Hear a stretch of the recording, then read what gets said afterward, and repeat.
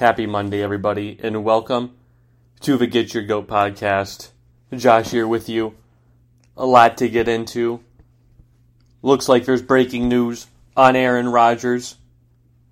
Deshaun Watson news as well, making an appearance.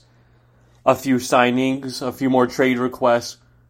Then I will give you my top 10 linebackers outside and inside in the game of football right now entering this season. Team France beating Team USA, NHL trades, MLB trades, a lot to get into, a lot to unpack. So let's get started with Aaron Rodgers, most likely returning to the Green Bay Packers for one more season. It would be his 17th in Green Bay. The deal's not done yet, but Green Bay Packers have now a list of concessions to have Aaron Rodgers return for one more season. These are the things mentioned in the contract. The 2023 year, which is next year, the 2022 to 2020 season, would be voided. So that's next year. So this will be the last year of his deal. The Packers would agree to review Rodgers' situation at the end of the season. No franchise tag would be allowed, so no cheap shot by those Green Bay Packers. Rodgers' contract would be adjusted with no loss of income to give the Packers more cap room now, and mechanisms will be put in place to address Rodgers' issues with the team. The Packers' agreement to review the situation after the season implies that the team will trade Rodgers if he still feels the way he has about the Packers' culture and decision-making. That is from Adam Schefter himself over at ESPN. Amen. This whole Aaron Rodgers saga is finally, or not finally over, but very close to over. Hopefully he just signs this and gets on with his life, or he doesn't sign it and gets on with his life, because this is very tiring. Somehow, Aaron Rodgers has just made a spectacle of himself. It's poor me, all about me off-season since the NFL draft at the end of April. It's just been speculation after speculation. Aaron Rodgers has just been leaking things through different people. Has only come out a couple times and said something and made statements. But I am so happy that this is getting close to over, will be over, and resolved one of the two ways. It's good for both teams. It really is after this long off season, which feels like it's been longer, than seasons before. I don't know why, but it just does. And I think part of it has to do with Aaron Rodgers and this dilemma, the Packers in this dilemma. But I'm glad that no matter what, Aaron Rodgers will probably get what he wants. The Packers will get what he wants. They'll trade Aaron Rodgers to a different team, and Aaron Rodgers will leave, and that will probably be next year. The Packers have finally realized that it is up. It's over. It's done. So that is good news because he will probably not be with the Packers next year. However, next year he'll be on the verge of turning 39. So who knows what his game will be like, how his game will be like this year. They are taking a huge gamble, the Green Bay Packers, for not trading him this year, because right now is when you would get the most trade value. But I'm happy that this is over. Congrats to everybody. Rodgers held out. Had a last dance post, him and Davante Adams coordinating Instagram post where it signaled like they were going to be back for one last dance, and it looks like it. Davante Adams' contract talks broke down, so this could be his last year too. Who knows what'll happen, but they're going to have one last dance because, they're Michael Jordan and Scottie Pippen. Michael Jordan and Scottie Pippen won 6 rings together. Aaron Rodgers and Davante Adams together have won 0. Aaron Rodgers has won 1 without him. So congrats to all those guys on the deal. It's just a lot of tumultuous times in Green Bay. Randall Cobb, his former teammate, looks like a trade could be happening to bring him back because of the excess cap room. Maybe Aaron Rodgers is staging something because now they have a ton of cap room to make these crazy trades and bring people in to really win it all. How hungry will he be? We'll find out. This football season only got more interesting. But you never know with Aaron Rodgers what he is thinking. You just don't, because he hasn't said anything. Doesn't talk much.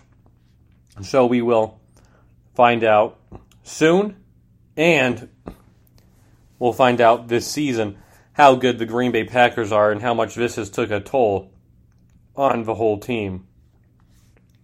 But now, Deshaun Watson, he made a spot in at minicamp, made an appearance, and now the whole world's talking. What's he doing there? That was my first question isn't he under a criminal investigation? What the heck is going on? Why is he at training camp? I know it's mandatory and he doesn't want to get fined, but isn't he on some sort of exempt list? Which he is not. So, it's all very sticky with Deshaun Watson and his criminal investigation because it's been ongoing for a couple months now. And what I've read and what I'm led to believe is that there really isn't sufficient evidence to back up all these claims because it has been a lengthy investigation so far, but they haven't got results, or there hasn't been enough direction in one way to where, Deshaun Watson needs to get put on the commissioner's exempt list or anything of that nature. It's like he is fine where he was at. We're going to proceed how it is. And that is how the cookie will crumble. And I believe if there's anything more serious that comes out regarding Deshaun Watson and some of these allegations, then he would probably be put on an exempt list for the season, but that is not the case. But the Houston Texans are going to honor his wish in trading him, and they want a combined 5 high draft picks and a couple starting caliber players. Now that's insanity right there. He made this trade before, Deshaun Watson made this trade request before all these allegations occurred. That's when you would have got maximum trade value for Deshaun Watson, but the Houston Texans didn't want to. Now after all these allegations, now they say, we'll honor that trade request. What team in their right mind is going to trade 5 high draft picks and a couple players for a man they are not 100% sure is going to start this season or play football again? I think he'll play football again. I don't think it'll be most of this season. But you're not trading up that much for some sort of uncertainty. You need a guarantee. And the Houston Texans are in a world of trouble as an organization because there is a lot wrong with them from top to bottom. So that is very interesting development. I would say the Houston Texans try to make a trade sooner than later try to get some team to bite on a Deshaun Watson bait because they probably have a few nibbles already. What else? Chandler Jones, outside linebacker for the Arizona Cardinals, requested a trade yesterday, just when I was excited about the Cardinals seeing games, and he has gone off and done this. Only played 5 games last year because of a surgery to his biceps, so he is unhappy with his contract situation. Says he wants to play with J.J. Watt, but wants a new contract. I mean, my God, I'm entering the final year of a $15.5 million deal, and I already want a new contract. How about you just play your new contract and worry about that? You had a big injury last year. You need to deal with that and prove that you are still that guy, and you're not going to get injured again if I am the Cardinals. And to me, that's what the Cardinals are doing. They've already have handed out extensions, and they're an extension-happy team.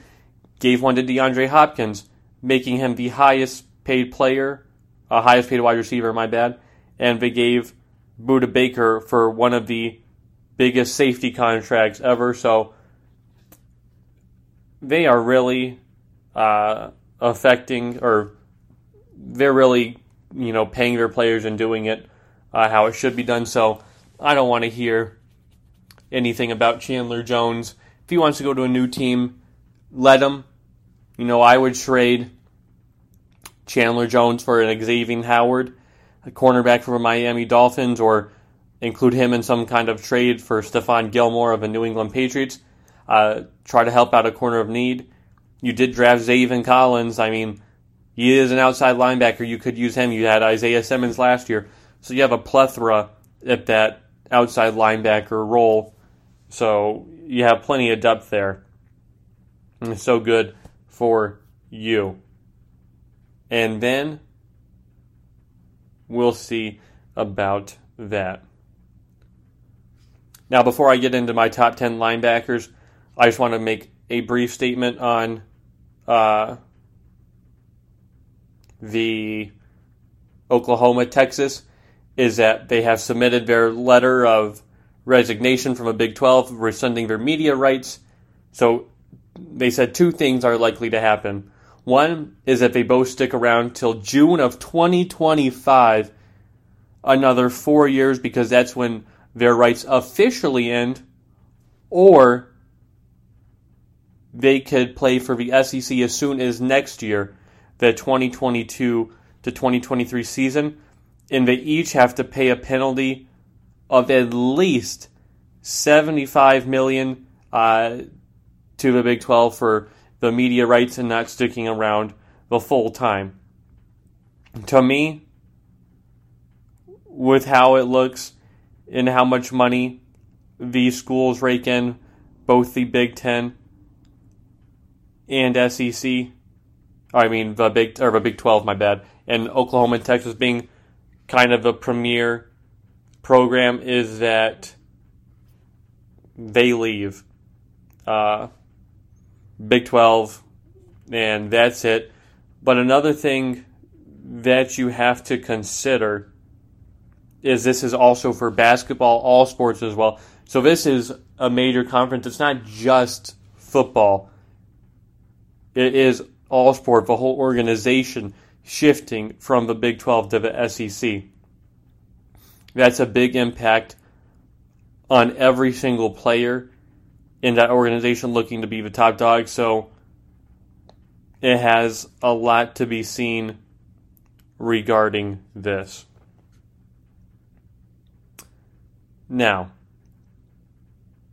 talking about my top 10 linebackers in the game of football right now. This is outside linebackers, ones who might, play an extension of a middle linebacker role and play man or zone, or it could be outside linebackers that rush as well, or kind of act like they're on the defensive line, maybe drop back and pass coverage a little bit. So I'm going to give you my top 10 linebackers in the NFL entering into this season. Number 10 is Za'Darius Smith, linebacker for the Green Bay Packers. Shifted from sort of a middle linebacker to that outside linebacker role, and he has been dominant the past 2 seasons.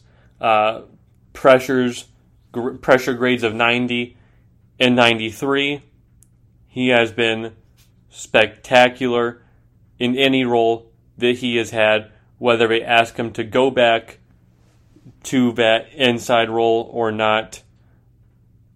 But this is a guy in Green Bay who didn't play a lot with the Baltimore Ravens. He did not see a lot of playing time, didn't start a lot of games as well, was available, but they just didn't use him. Comes to Green Bay and has 2 Pro Bowl seasons in his 2 years in Green Bay. Last year had 13.5 sacks.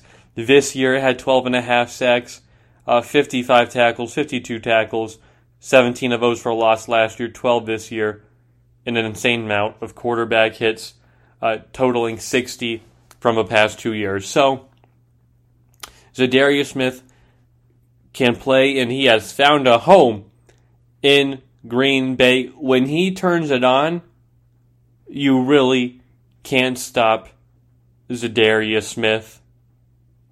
He is a really solid football player who has turned into one of the best linebackers in the game of football. There are so many great linebackers that I couldn't put on this list that to me were vying for this number 10 spot, whether it be the J.J. Watts or the Chandler Jones or any of those guys, Demario Davis, Deion Jones. There's just a plethora of great linebackers, and to me, he is one of the best, and that is Za'Darius Smith right now entering this season. Again, another one not happy about contracts or anything like that, but we'll see. Hopefully it's not another Aaron Rodgers situation at another position. Number 9, outside linebacker Shaquille Barrett for the Tampa Bay Buccaneers. He was a great rotational player in the Denver Broncos, but won a Super Bowl as a rotational player. But with the Tampa Bay Buccaneers, he has blossomed into a great stud at the outside linebacker position. 157 pressures in his time in Tampa Bay the last 2 years, and that is the most in the NFL over 2 years. He had a breakout season when he first came over 2 years ago for Tampa in the 2019 season, selected of a Pro Bowl, had 19.5 sacks, was close to breaking the sack record, had a huge season, 58 tackles, 19 tackles for a loss, 37 quarterback hits, was just monstrous. Then this year, had a little bit of a sack regression, 8 sacks, but the same amount of tackles at 57. Tackles for loss dipped a little bit at 11. Quarterback hits to 16. But this whole defense was really good. They were just connected and locked in. Ndamukong Suh, Vita Vea was there the first 5 games and was injured. JPP on the other side. So it was very balanced. It wasn't Shaquille Barrett doing all the heavy lifting. But when he was required to make an extra play or two, especially in the playoffs, he did just that. This year, he had 4 sacks in the 4 playoff games that he had. A monster one in the last 2 games, especially against Aaron Rodgers and Patrick Mahomes. Shaquille Barrett was really special and one of the premier outside linebackers in the NFL. Number 8 is Khalil Mack, outside linebacker for the Chicago Bears. Doesn't have the sack numbers that he does, because he's always getting double teamed. That's just how dominant that he is. But that just doesn't really convey just how good Khalil Mack has been with both the Chicago Bears and the Oakland Raiders when he was there. Combined, selected to 6 Pro Bowls and has been voted to 3 first-team All-Pros.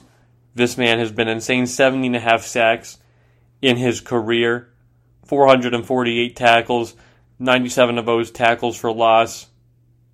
This guy is brilliant. 129 quarterback hits in his career, and last year he added a safety to his resume.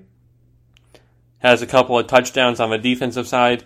That is how dominant he is. And another thing I love about Khalil Mack is he's reliable, he's productive, he rarely misses games, misses starts due to injury. Has played the full 16 games the past 2 seasons. Last year forced a few fumbles, recovered 2 of them. Year before forced 5 and recovered 1 of them. So this guy is a monster, is a threat anytime he gets to the quarterback or a running back in wide open space. Khalil Mack is a stud. Number 7, linebacker for the Tampa Bay Buccaneers, Devin White. They kind of utilize a 2 middle linebacker system where he kind of plays the left side. Last year, he had a huge season, his rookie season. Forced a couple of fumbles, recovered them, had 2 touchdowns, a league high for a linebacker at 2 touchdowns and 121 yards combined of fumble returned yards, 2.5 sacks, 4 tackles for a loss, 91 tackles. Stepped it up in his sophomore season to 140 tackles this season, 97 of them solo, 15 tackles for loss, 16 quarterback hits. He was all over the field. Same in the playoffs, 38 tackles in 4 games, a couple of fumble recoveries as well, 2 interceptions. I mean, he did it all.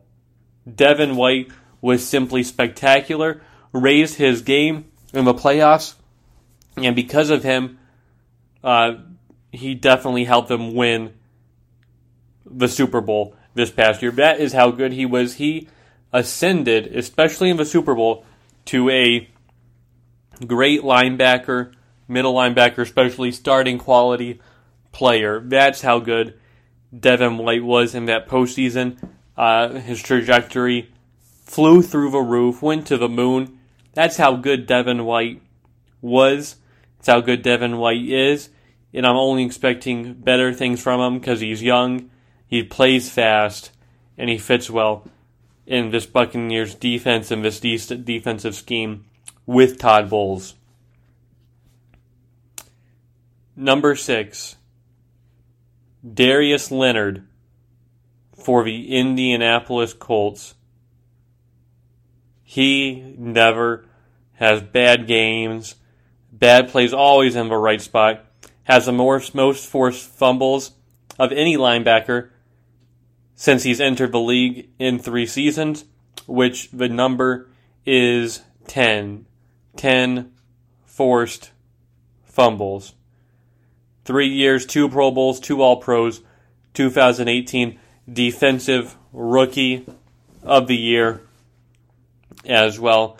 This guy is a monster. His rookie season, All-Pro, 163 tackles, 12 tackles for loss, 8 quarterback hits. That to me is like a peak linebacker, and he had his peak season at his rookie season. So you are expecting a little bit of a dip to a regression mean average, and that is what he has done. The past 2 seasons, 121 tackles to 132, same 7 tackles for loss, 6 quarterback hits. Still been brilliant. 5 interceptions last year. I mean, Darius Leonard, to me, is one of the key reasons why the Indianapolis defense has been so good, so steady. Yes, they brought in DeForest Buckner this year from the San Francisco 49ers, but a lot of this does not get done without Darius Leonard and him manning the second level of the Colts defense. As I said, he's explosive. He gets all over the field, makes wide open tackles, doesn't miss tackles, doesn't miss games. He is everything you want on your team in that middle linebacker role. That is how good Darius Leonard is. Number 5, Lavonte David, running or linebacker for the Tampa Bay Buccaneers. He's getting older to me, which is why he isn't higher. But since he's been so good, Lavonte David is up there. Had another big game in the Super Bowl where he made a couple of key pass breakups in that game that helped turn the tide of the game. He has been a Pro Bowler, a first-team All-Pro member with the Buccaneers, and this year was rewarded with a Super Bowl. He has done everything in his career. Safety, touchdown, sacks, quarterback hits. I mean, he's done it all in his career with the Bucs in the 8-9 years that he's been there. Has over 1,000 tackles, 128 tackles for loss, 55 quarterback hits, 24 sacks from a middle linebacker position where he shifted from just the one to now they have the two manning it. And Lavonte David is a rock. The captain of that defense was great in the playoff run as well. And I can see him passing the torch to Devin White. It's rare for a team to have two great linebackers. We saw that work with the Seahawks, with KJ Wright and Bobby Wagner. But for the Bucs to have this, that's what helps this defense out, Lavonte David and Devin White. But Devin White being that veteran leadership, kind of the captain of that defense, of that second level, to where he will make those big punishing hits on tight ends, wide receivers, running backs, that plays the game the right way. No longer is in the shadow of Luke Kuechly in that division, to where he is the best linebacker in the NFC South. Number 4 is Eric Kendricks for the Minnesota Vikings. 1 Pro Bowl, 1 All-Pro in his career. Has 17 pass breakups, which is the highest since he's entered the league. Highest coverage grade amongst linebackers at 91.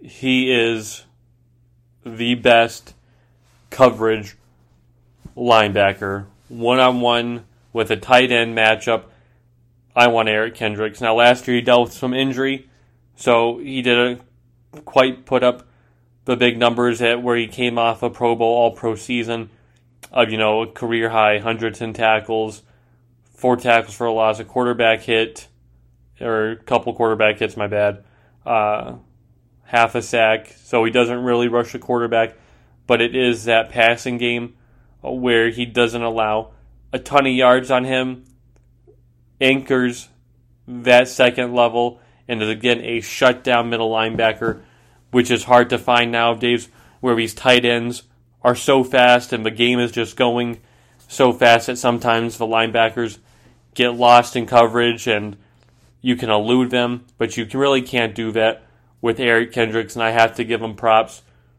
for playing so well and playing so hard throughout his career and solidifying himself as one of the best linebackers in the game. Number 3 is Fred Warner, linebacker for the San Francisco 49ers. Is a true middle linebacker that is close to the top dog of the best middle linebacker, where he has this hybrid role where he plays some of this slot linebacker type role, but he has a 90 grade in terms of coverage, which shows how good he is too. Eric Kendricks is a little better, but Fred Warner is also really solid. They allow him to rush a little bit more in San Francisco, which is why he racks up a couple more sacks. But his tackles are high, career high 125, 7 quarterback hits as well. Again, consistent. 3 years with San Francisco, has started every game. Was the anchor for all of Saleh's defenses. They were in the top 5 with him, made it to the Super Bowl as well. Fred Warner voted to the Pro Bowl and first team All-Pro this year. Just came off that record-setting extension that made him the highest paid linebacker, and he's only 24 years old, so he's young. He's athletic. He impacts this defense to me more than anybody outside, I'd say Nick Bosa, but Nick Bosa was gone last year, and Fred Warner still put up huge numbers, both in coverage and the zone as well, where he can play zone and man coverage, and he shuts down either the man or the zone because he is also really, really fast and quick. Number 2, though, is T.J. Watt. T.J. Watt is the best outside linebacker to me in the game. That is not exactly the same position as Fred Warner. It's a little different than the number 1 that I will give you. T.J. Watt is strictly pass rush production, kind of run stuffing on the side. Past two seasons, he leads all outside linebackers in sacks at 29.5, quarterback hits 46, falling short of Shaquille Barrett's pressures, which is the highest. But last year, I believe he should have won Defensive Player of the Year. That was how good T.J. Watt was last year. 3 straight Pro Bowls, 2 straight first-team All-Pros. This year had a league-high 15 sacks, a league-high 23 tackles for loss, 53 total tackles. Last year had 14.5 sacks. Year before, 13. Started every game.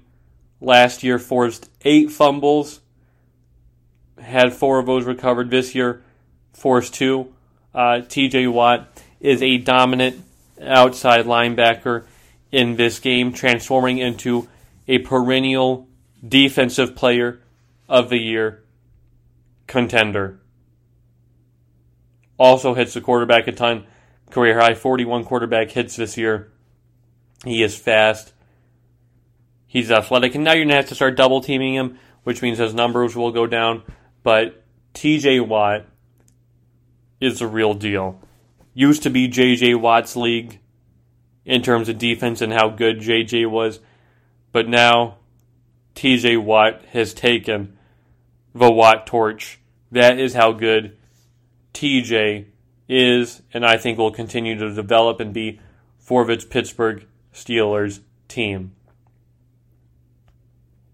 But number 1 is Bobby Wagner, the best middle linebacker in the game since Luke Kuechly retired.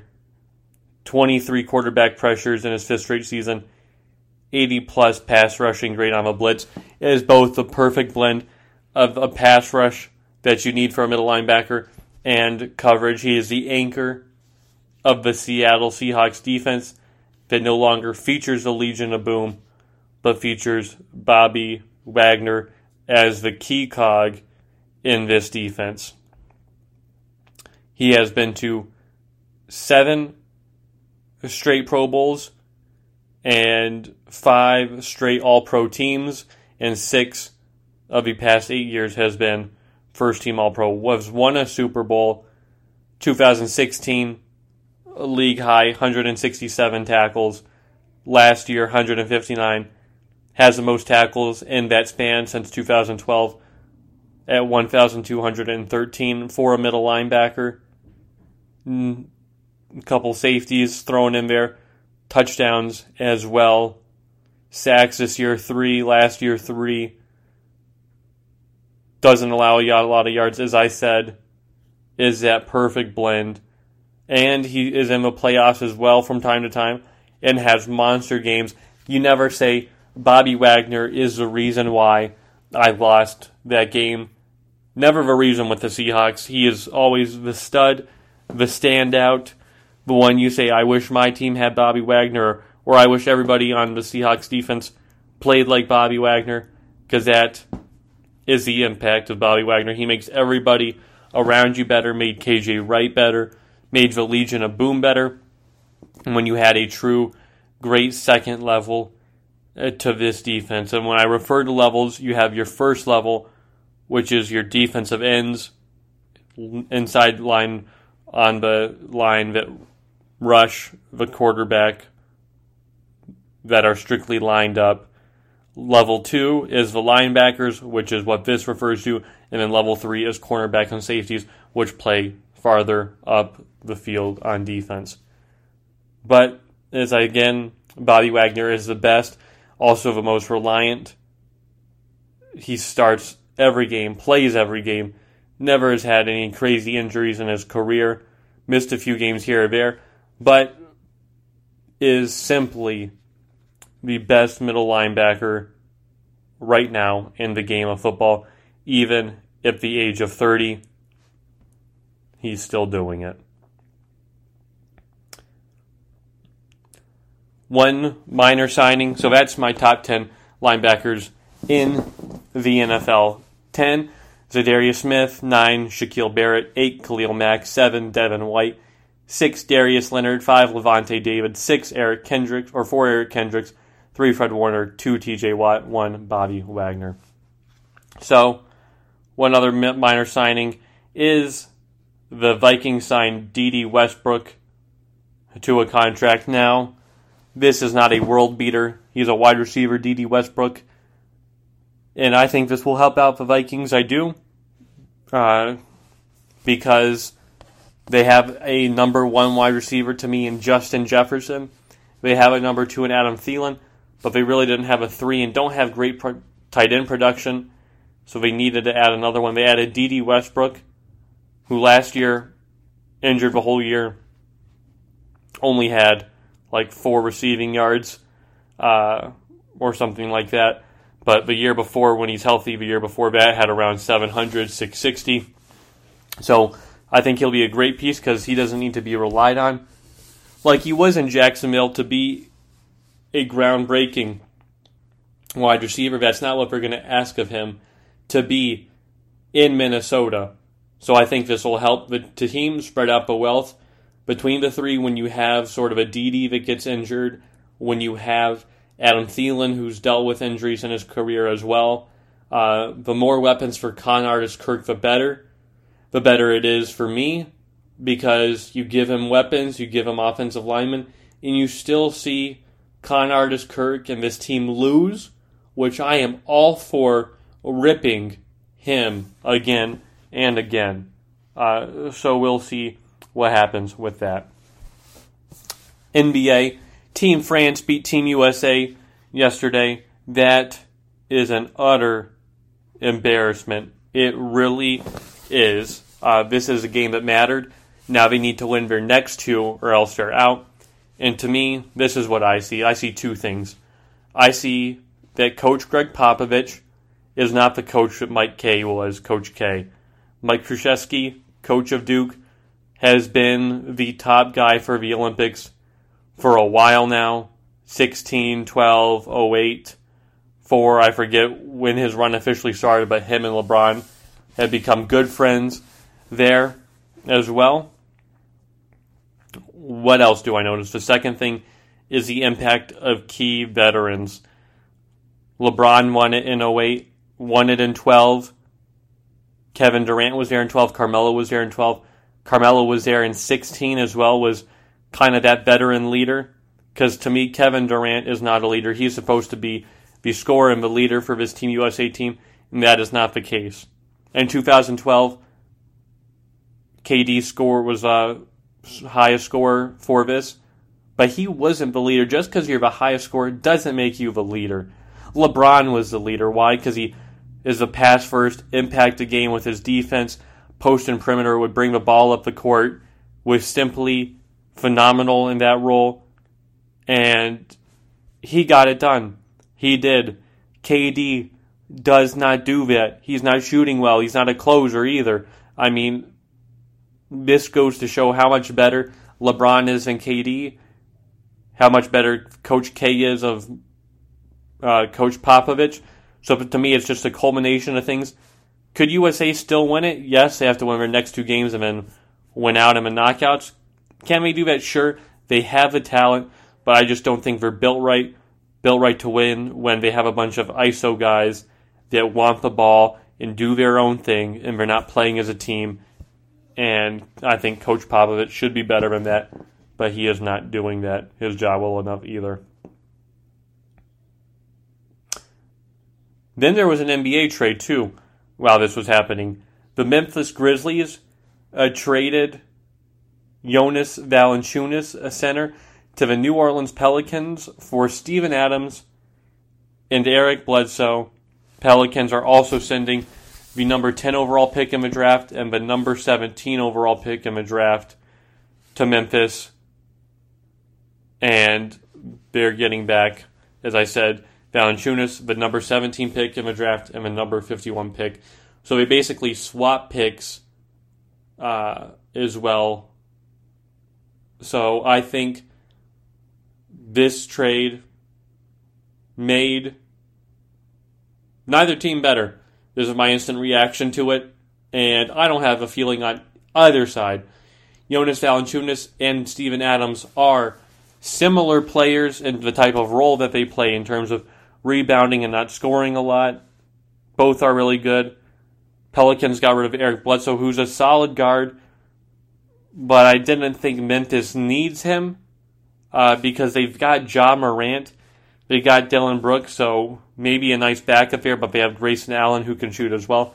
So that's interesting. It looks like to me it's just the first-round picks that are noted and some of the salary cap as well, but I don't know why Memphis would want to take that on. So because of that, I'll give Memphis a C+, and I'll give the Pelicans a B- for this weird trade that occurred.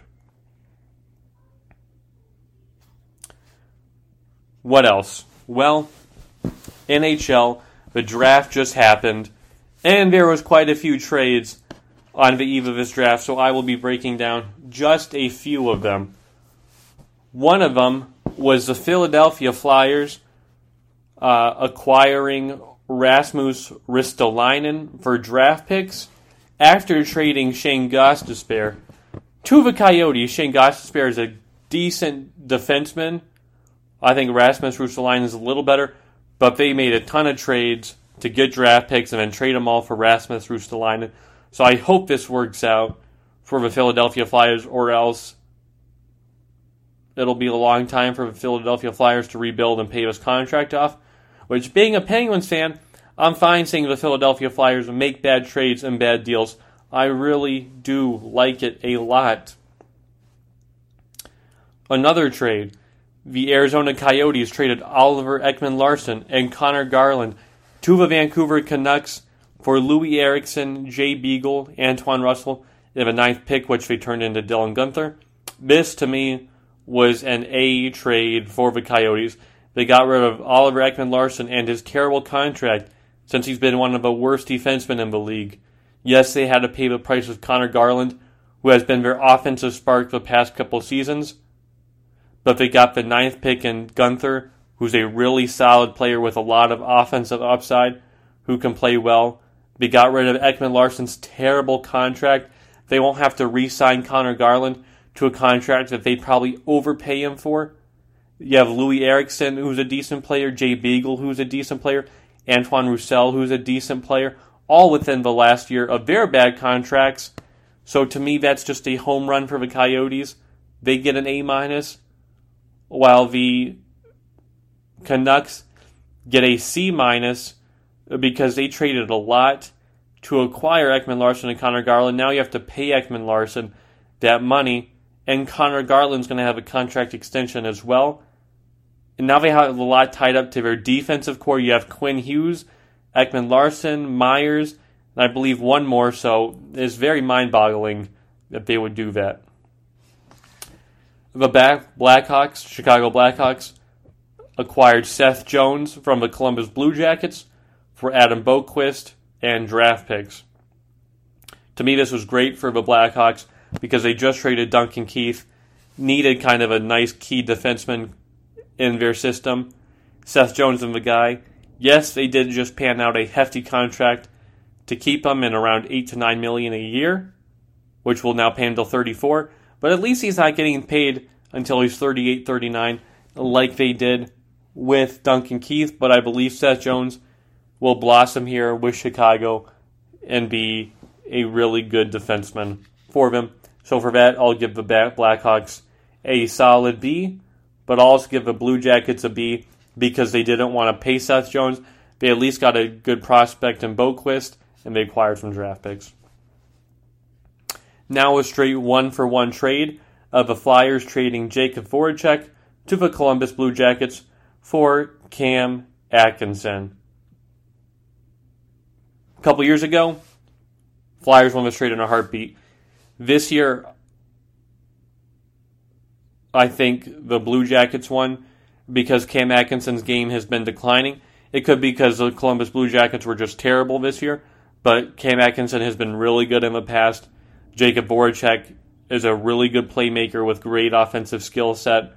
I think it'll be good for both players to get a change of scenery. I'll give them both a B as well. Flyers getting younger blood in Cam Atkinson, who still has a lot of offensive upside, was part of that team where they swept the Tampa Bay Lightning in the playoffs. Jacob Voracek will play good, and I think he'll fit in with this new system that the Columbus Blue Jackets want to bring in, and he'll be a veteran presence. Then, in the MLB, lastly, there was another trade. The San Diego Padres acquired all-star second baseman Adam Frazier from the Pittsburgh Pirates for a couple minor league players. And, to me, this just cements San Diego Padres as one of the best teams in the game of baseball right now, and they want to win now. And they did that by getting Adam Frazier, who's only 29 years old, will be with the team for a while, has the second best hitting average at .327, 4 home runs, 32 RBIs, great defensively as well, Gold Glove finalist. Now, at third base, you have Manny Machado, shortstop Fernando Tatis, and second base, you have Adam Frazier. The Padres are making moves, and they want to win it all, beat the rival, the Dodgers. And this trade was a step in the right direction. Then in terms of MLB games on today, the biggest game to me is on ESPN. The Toronto Blue Jays and the Boston Red Sox. The Blue Jays hoping to jump the Yankees tonight, and they could do that game on ESPN. That'll be a great game. Pitchers Thomas Hatch for the Blue Jays going against Nick Pivetta for the Red Sox. And the Blue Jays can pass the Yankees because the Yankees just had a terrible 3 out of 4 games against the Red Sox. Yesterday, the Yankees blew a 4-0 lead in the 8th inning. Domingo Germán throws a no-hitter for 7 innings. First pitch of the 8th, or one of a few first pitches of the 8th, he gets tagged for a double. They take him out immediately for a Jonathan Loaisaga, who loses the game for them. 4 earned runs and 10 pitches. I mean, come on, Yankees. Come on, Aaron Boone. What are you thinking? Not trusting Domingo Germán to get a couple more outs or stave it off. Bringing in the wrong reliever And Jonathan Loaisiga, Aaron Boone, you have made baffling decision after baffling decision. Part of a Series 2 they lost in the 10th inning. Another comeback where the Yankees were up 4-2 or 3-1. They blow it, tie it up in the 9th inning because of Chad Greenham and Kriske in this game. So this Yankee season has been terrible. They've blown so many leads. Everything's been bad. And it all starts with Aaron Boone. When is someone going to take accountability? When's Steinbrenner? When's Cashman going to say, we need to pull this guy because he's not good. He doesn't know how to manage. He's just chewing gum there in the dugout. Anybody can chew gum on the dugout. I can chew gum on the dugout. The guys outside of the Bronx Zoo can do that. Anybody can chew gum on the sidewalk. That's all Aaron Boone does.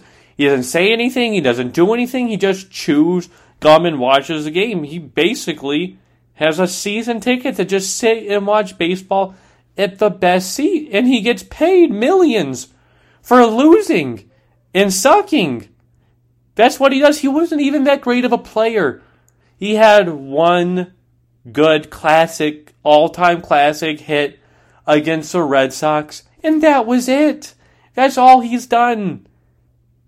He's no skill, no thought, no management at all. It hurts to watch the Yankees, who have been the mecca of baseball, who built a great team with Joe Girardi and had a system. You bring Aaron Boone in, and because of the talent that was brought in by Girardi and Cashman, allowed him to play well, but now fully with Boone for 3 or 4 years now.